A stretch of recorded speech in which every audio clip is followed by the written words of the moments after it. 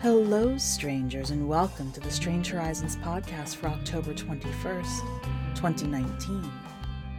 I'm your host and fearless leader, Anaea Lay. For this week's story, we have Promise Me This Is Ours by Omar William Sow. Omar is a queer Senegalese-American writer and poet based in Brooklyn, New York. You can find him daydreaming about West African futures and fantasies, or on Twitter at Omar W. Sow. Now, settle in. Let's begin. Promise Me This Is Ours by Omar William Sow. October 8th, 2073. Mamadou? That's his name. That might be him, so I may as well say it. I can't just keep mouthing it and imagining breath, or just picturing the face he made when he'd get lost in his own head and stare at nothing. I can't keep waiting. I know he promised, and I promised, that we'd only come here together, that in this place we'd never have to be alone. But she's right. If that's him, maybe nothing's broken. January 7th, 2073. He's leaning against the doorframe with his legs hanging off the floor's edge. I can always find him here in our new spot. I can always count on that. I stop at his side, tilting my head, trying to read his face. His gaze is steady and fixed on the star far beneath us. Light dances across his face and the sea of a galaxy around us. Smaller stars in violet and pink and gold dust spreading out of sight. The farthest dots circle slowly, but all else seems still.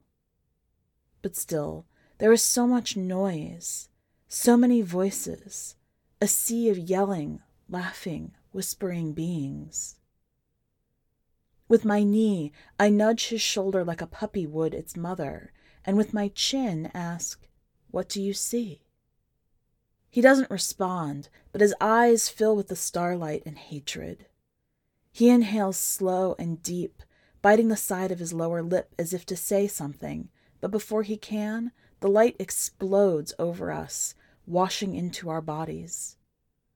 It floods out across the smaller stars, eclipsing any depth, turning the cold vacuum into searing flame. Then, in an instant, it dies and sucks back out of my skull. A dark ring spreads outward, chasing the tail of old light. Beneath our legs, shining blackness pulls at us, and the sea begins moving, sparks jumping as stars collide, as planets and cities and people burn. All of it rushes towards us, right below his dangling feet. The drain of the galaxy opens, stardust cutting straight lines, hundreds of thousands of light years long as it streaks into the collapsed hole. In another breath, I can see the edge of the galaxy as it falls towards us, the same ring wrapping around and closing in tighter, until the obsidian globe disappears and the sudden jerk of emptiness thumps straight into my chest. I don't exit this world. It's the only way I sleep. One of two boys in the darkness, hanging our feet off the ledge, staring at nothing. "Abdu! Kaifi!" "Come here," Ami yells through my bedroom door. "The cheb is ready." I hear echoes of her voice in my world, dampened by the waterfall behind me. As far as I can see, the savannah spreads out on the other side of the ravine. I can't get the character rendering of the crowd just right, though. There's something about the way they're supposed to move with the drums. "Exit," I whisper. My world goes black and I slip off the headgear to return to this one, a small room with walls coated so thick in layers of white paint, it's easy to forget what's beneath. I hear knocking on the front door, then the scratch of my father's babouche sliding down the hall. There's silence for a long while, before a grumble I can't understand, and the door slamming. I hear my mother ask a question, and picture my father's dismissive hand-wave through the walls. A bishmillah slips under my door, and I follow it to find everyone seated around the bowl on the kitchen floor. My mother and Ami on poufs, my father in a chair that hasn't floated properly in years. Ami smiles as I sit on the mat, happy that she got the tall red pouf today. I scoop up the delicious, illegal meal. In the center of the bowl, extra firm blocks cover the rice, probably around a quarter of our weekend's rations. "Have you heard back from Adama yet, son?" my mother asks as she savors the chub. "Not yet," I mumble through a full mouth. "Huh?" my father grunts, but doesn't look up, focusing instead on the piment that makes his eyes water. This is the closest he comes to tears.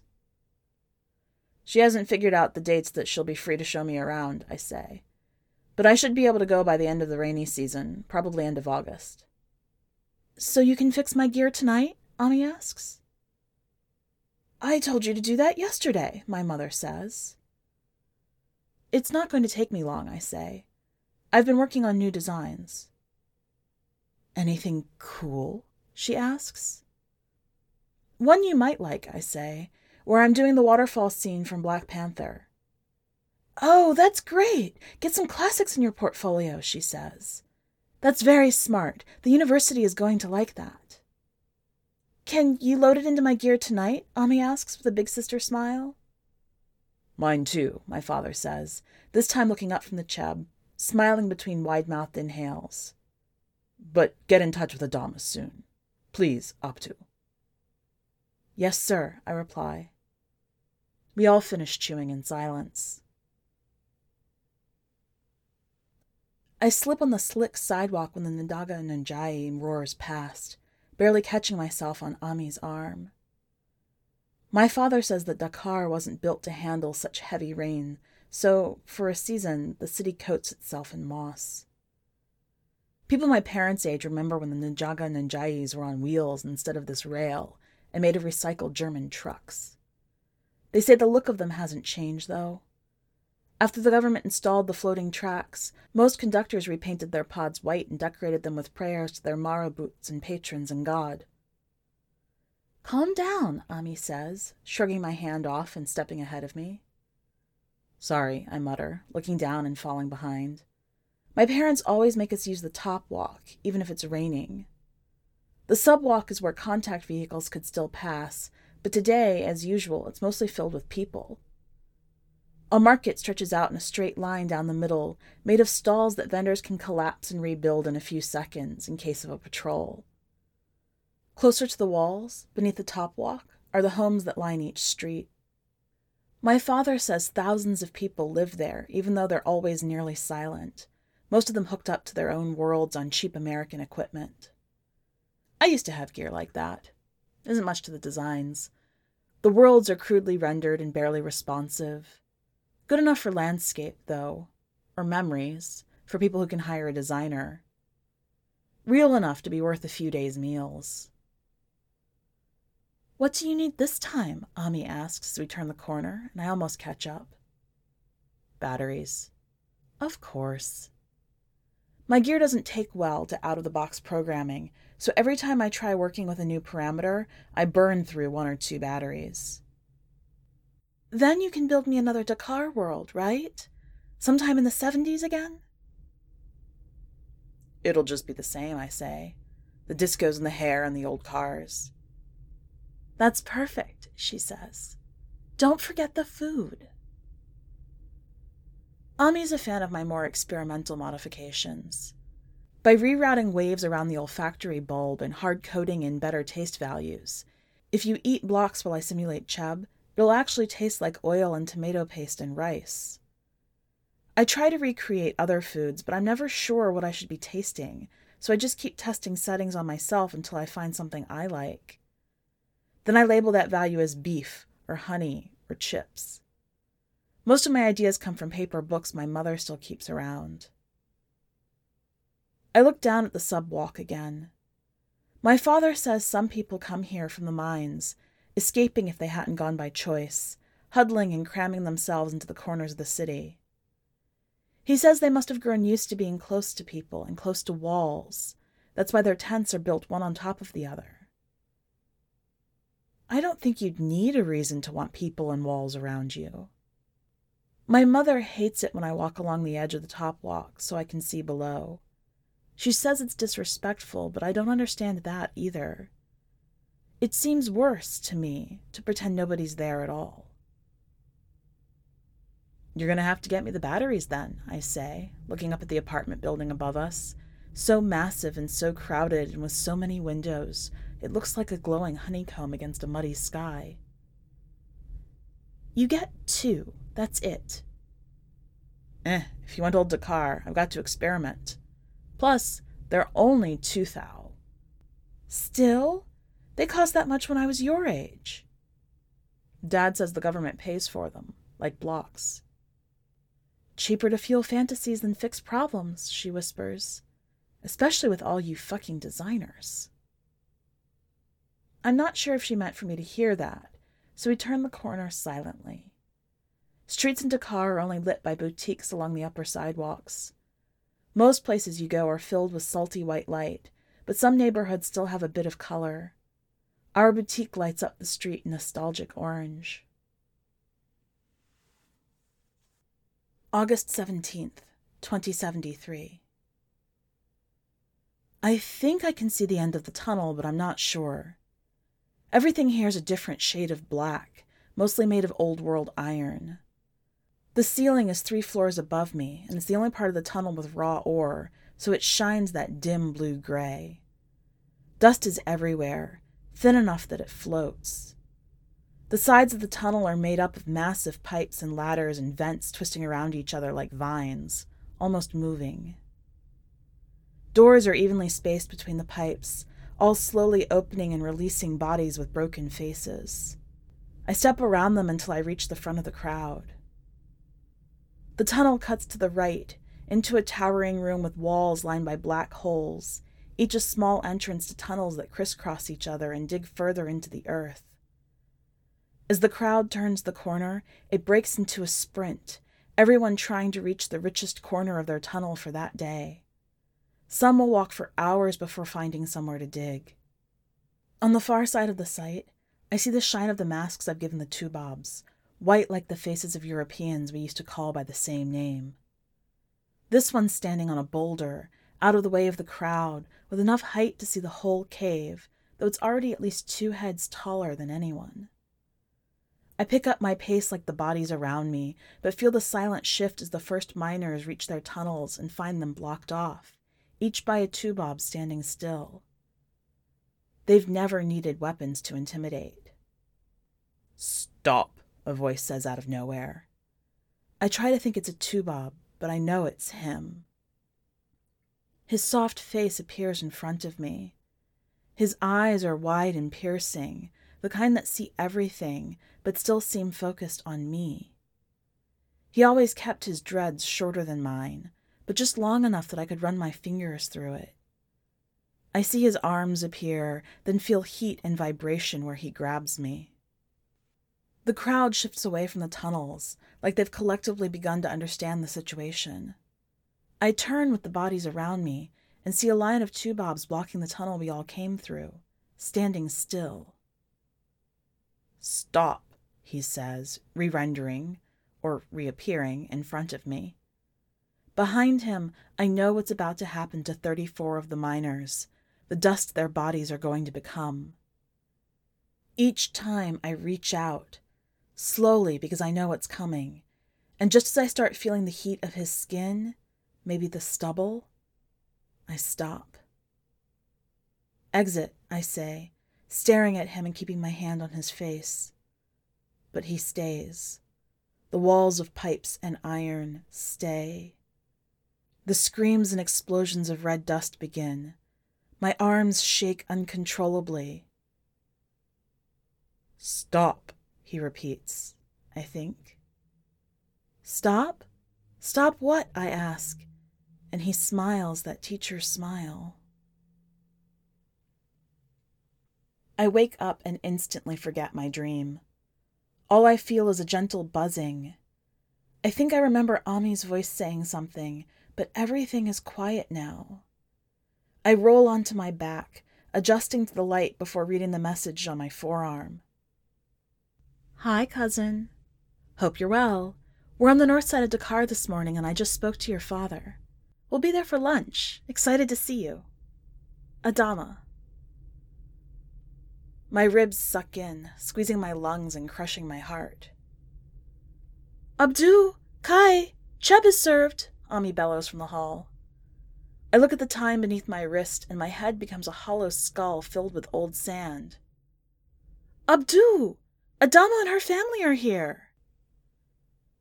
The adults are seated around a larger bowl, the polished one that my father only takes out for guests, filled with rice, block, and eggplants Adama must have snuck in. Her sons sit around a smaller bowl opposite the adults, practicing their handballs of rice. They giggle and taunt each other with red oil-soaked palms. Hi, cousin. How is Cha'aroy? I ask quickly as I sit next to her, hoping that if I keep her talking, there will be no time for my parents to ask their questions. Adama describes the new buildings. She talks about rebels and soldiers at the side of roundabouts and the old guns wrapped around their backs. Worst of all are these new laws, she says. They keep chipping away at people's rights. Rights, my father mimics, his tone merciless and clear. We know what that means. Dad, Ami fires back, spitting out some block. Adama turns down to the bowl with cement lips. Dad, what? We're not doing this now, Ami. Doing what? Having an actual conversation? Wouldn't want that. She glares down at her palm full of eggplant and rice. Adama continues eating quietly, while my father takes in huge gulps of air through his nose. I'm just saying, this is how democracy works, he finally whispers. Njaiwan, this is what people want. People? Ami says. It's just old men in their marabouts, dreaming about the 2020s. And? What about it? We don't all have to agree. You have your opinions, I have mine. My opinion doesn't involve sending people to mines. She squeezes the ball of rice in her palm until it bleeds oil. Because I don't like how they live their life. So again, I ask, what would you have us do? He yells. Be like the old Tubobs? Let our country dissolve? Mon Dieu! Ami screams. Their cities didn't drown à cause de home. They don't have to eat these blocks because they smoked. But you're all fine with the mines and the new Tubobs and whatever it is they really want, as long as they tell you what you want to hear. I pretend to focus on the bowl, chewing one grain of rice at a time. Ami was always the fighter and used to try to get me to scream alongside her. I only hold my breath, hoping my father will get up and go to his room, the way he likes to. Well, Uncle, Adama says, and I smile. I really should get back to... Adama, I'm sorry about this, he says, his voice suddenly much calmer, more terrifying. Oh, Adama knows what I think, Dad, Ami says. I don't blame her for what her bosses do. I blame people like you. Enough! My father screams, like a wave finally crashing into a cliff before turning to Adama and forcing a polite voice. I apologize, Adama. Before you go, is there anything that we should send with Abdu? Dad, I interrupt. She said they have to go. He says nothing, too frustrated to acknowledge me, but not frustrated enough to leave. What do you mean, Uncle? Adama responds, her confusion obvious. When he visits, he says, and Adama opens her mouth for a beat, turning to me, then back to my father. Adama hesitates. Uncle, if Abdu wants to visit, he is always welcome. My father stares in silent response, then turns to me. Abdu, what is this? He asks. I flashed to when we were young enough that we could get by without looks. I flashed to getting lost and finding our private place in the shadow of the Najaga Najayi's garage looming wall. I see him there, the silhouette of his body. I hear the roar of the Najaga Najayis rushing in for maintenance or sleep, too loud and fast to notice two boys in the darkness. I flashed to the day his parents sent him to the mines, and I said I'd find him. I flashed to my father's laughter. I flash through all this and say nothing. I flash back to the bowl between us and his eyes and his question and still say nothing. I hate this dust. Of all the things to include, some designer had to pick harmattan dust. It used to roll from the Sahara down to Dakar, but even my parents barely remember that. I stopped trying to remove it, though. The world always falls apart without it. I did modify the sensor so I can feel heat when the fire pours out of me in black flames. I can't see, but know that here my dreads are wrapped in a tight top knot, and my faded side cut is turned to Fulani tattoos. The dust begins blocking out light as it pours through the opening in the cave ceiling, and I know to run. Sometimes I like to let it fill the cave, but that isn't why I came to this world. I'm faster here. I modified the movement rate so my legs look like they cut from front to back and back again a bit too quickly, a bit too mechanically, to be all the way human. The opening is just big enough to jump through, but I always overshoot, so I reach a few meters above the ground, and all I see is light. I inhale and wait for my feet to crash into the ground. The bleeding dirt comes into focus, and across it, I see the man in white Tuareg robes pulled over his shoulders. The only exposed flesh is his arms, decorated in lines and patterns only slightly darker than him. His look is always the same, steady and hateful. His fists clench when I start running. I jump off my last step and fly towards him. My shin connects with his chest and my knee with the side of his jaw. He raises his arms to push me back, and I land on my feet just as he leaps out of reach. This is where his eyes always change the solid bisop red that used to frighten me. His skin trembles and I can see his arms bubbling and his neck twitching from side to side. Then, bright red flames erupt from between the lines on his skin and through slits in his robes. He rushes me now, pushing off hard from each step and leaping, disappearing somewhere in the sun. I sidestep as he brings a knee down, grazing my flames. Just as he lands, I wrap my arm around his neck, pivot, and bring my chest to my thighs, sending him flying over me, skipping over the dirt towards a stocky baobab. The tree's soft wood would catch him nicely, and usually I let it. But today I run beside him as he pummels forwards and catch him before he hits the gray bark, pressing both my feet off the trunk and standing, for a breath, totally horizontally. I spin us around the tree, launching him into the opening between two other baobabs. He disappears into the shrinking cloud of red dirt picking up around him. I know he hits the ground somewhere near the horizon when the world goes black. Exit, I whisper. I'm in my room again and still as angry, though my hands are shaking a little less. I return to balling up shirts and stuffing pants into my bag. "Stop it," my father says from behind me. I turn to see him closing the door and leaning against the frame. "What was your plan, Abdu?" My mouth turns to the consistency of dry block again, but with less fear than before. His voice is cracked, and I can smell some of the homebrew on his breath. His eyes reach through some other dimension to the clothes in my hand. With his head still tilted down, he looks up to me. I feel warmth on my cheeks and taste salt on my lips before realizing why. "I'm going to find him," I say, and he looks back down. "You don't know what the mines are like, Abdu," he whispers, almost begging, "or which one he's in. There's no way to look through all of them alone and find one person. Where were you going to sleep? I stand up straighter and face him with what courage remains. So the interviews aren't real then? He asks. There's no internships? No, Dad. I try to sound steady. There aren't. Well. He throws his head back and lets out a confusing laugh. I'm going to leave, Dad, I say again, and he quiets. But again his face twists into a surprising, almost kind smile. All right, he says, and comes nearer until he's looking directly down at me, as if I were still his child. All right.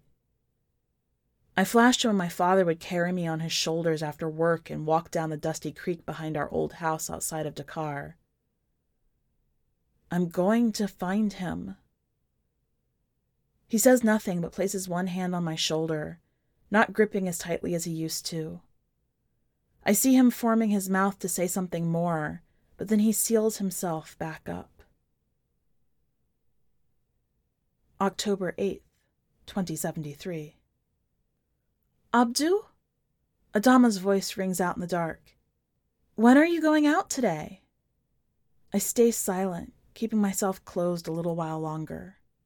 I'm not. What do you mean? The door closes and I hear her babusha slide over to me. I won't find him. I've been to every mine 2 or 3 times, every day. I'm tired. She sits quietly beside my feet. Abdu, she says. Who is he? My friend, I say reflexively.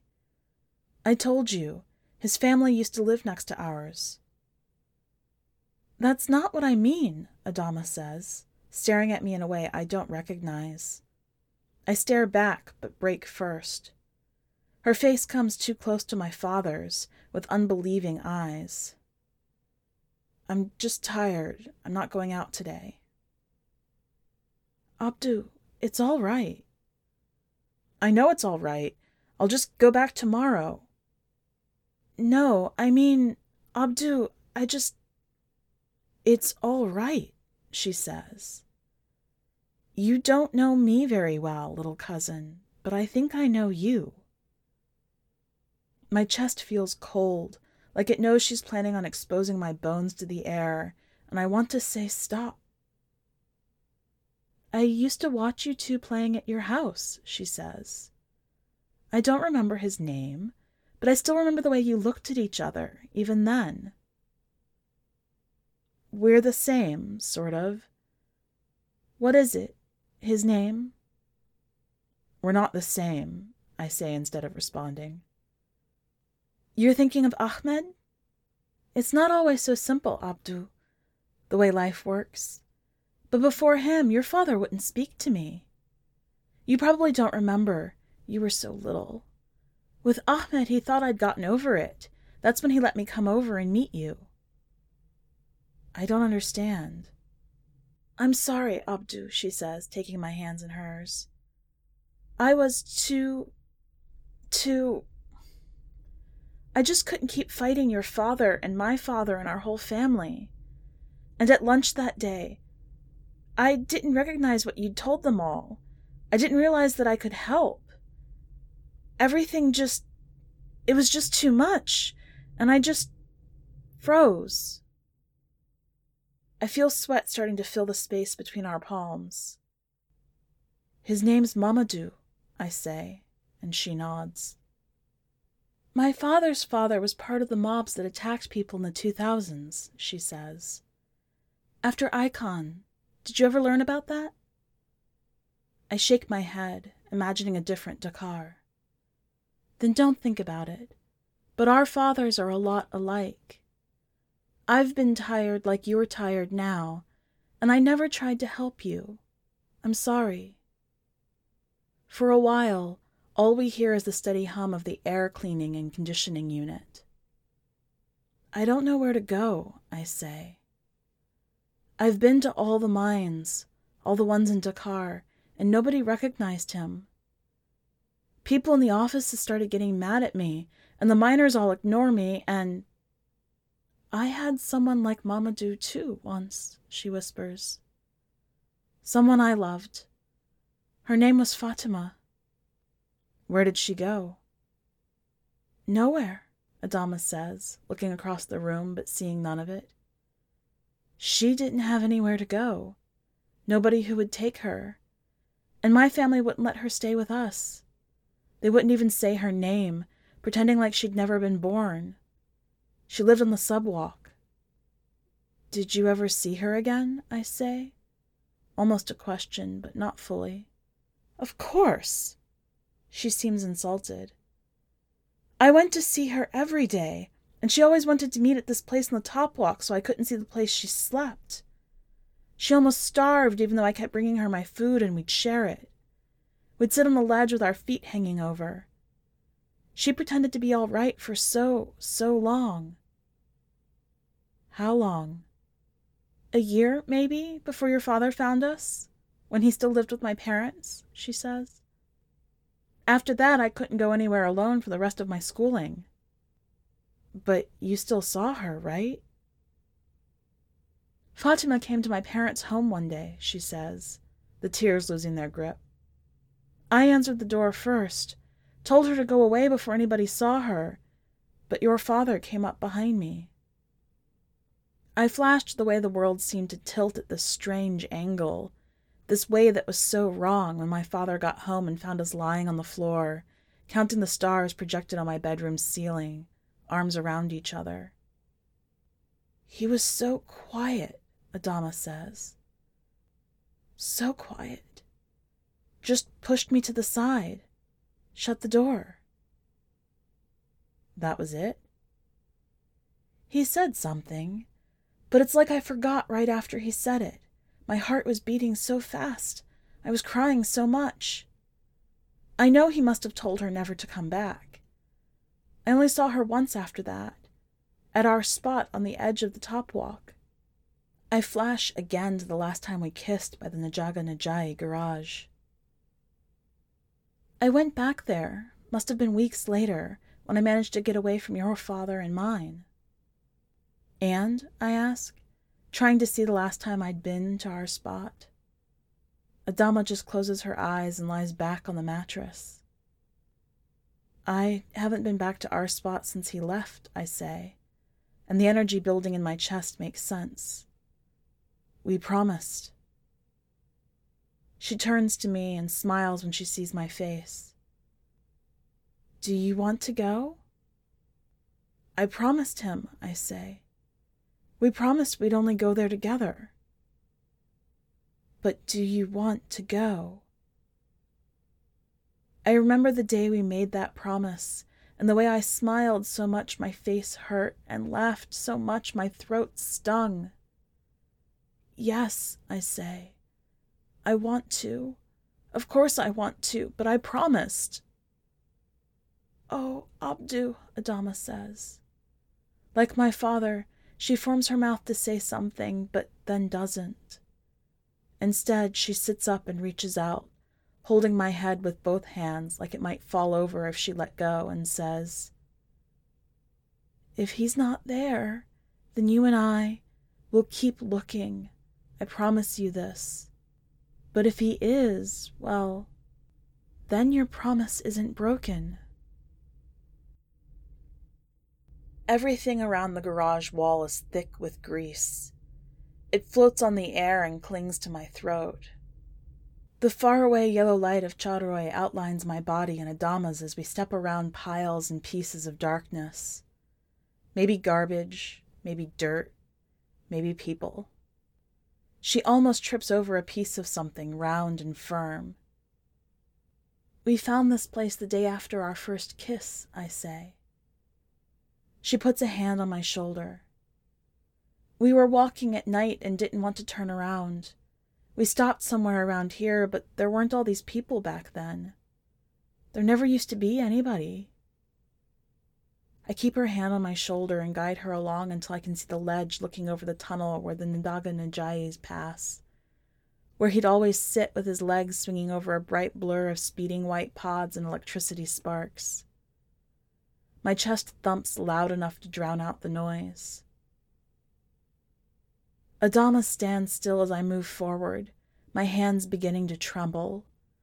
Clumps of tents line the wall beside me, but only one is right up on the ledge, filled with the tunnel's light. Through the fabric, I see the shape of a body. "Please," I whisper and run. "Please, tell me this is still ours."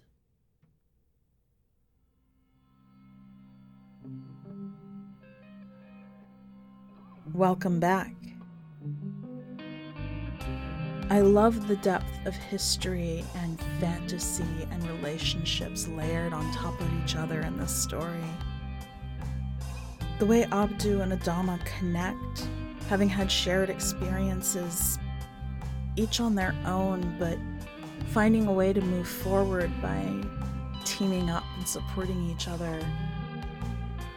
It's compassionate and beautiful and subtle, and so deeply embedded in the world of this story and the history of this family. What catches your attention about this story? Talk to me on Twitter, or send me an email, or point me to wherever it is that you're talking about your fiction. And while you're out in the World Wide Web, make sure you drop by the website and check out the rest of this week's content. We've got some great reviews and poetry for you this week. One last note before you go. Strange Horizons is an entirely volunteer organization, supported by donations from our fans and community. If you'd like to support us, check out the donate link on the website. That's all for this week. Until next time, stay strange.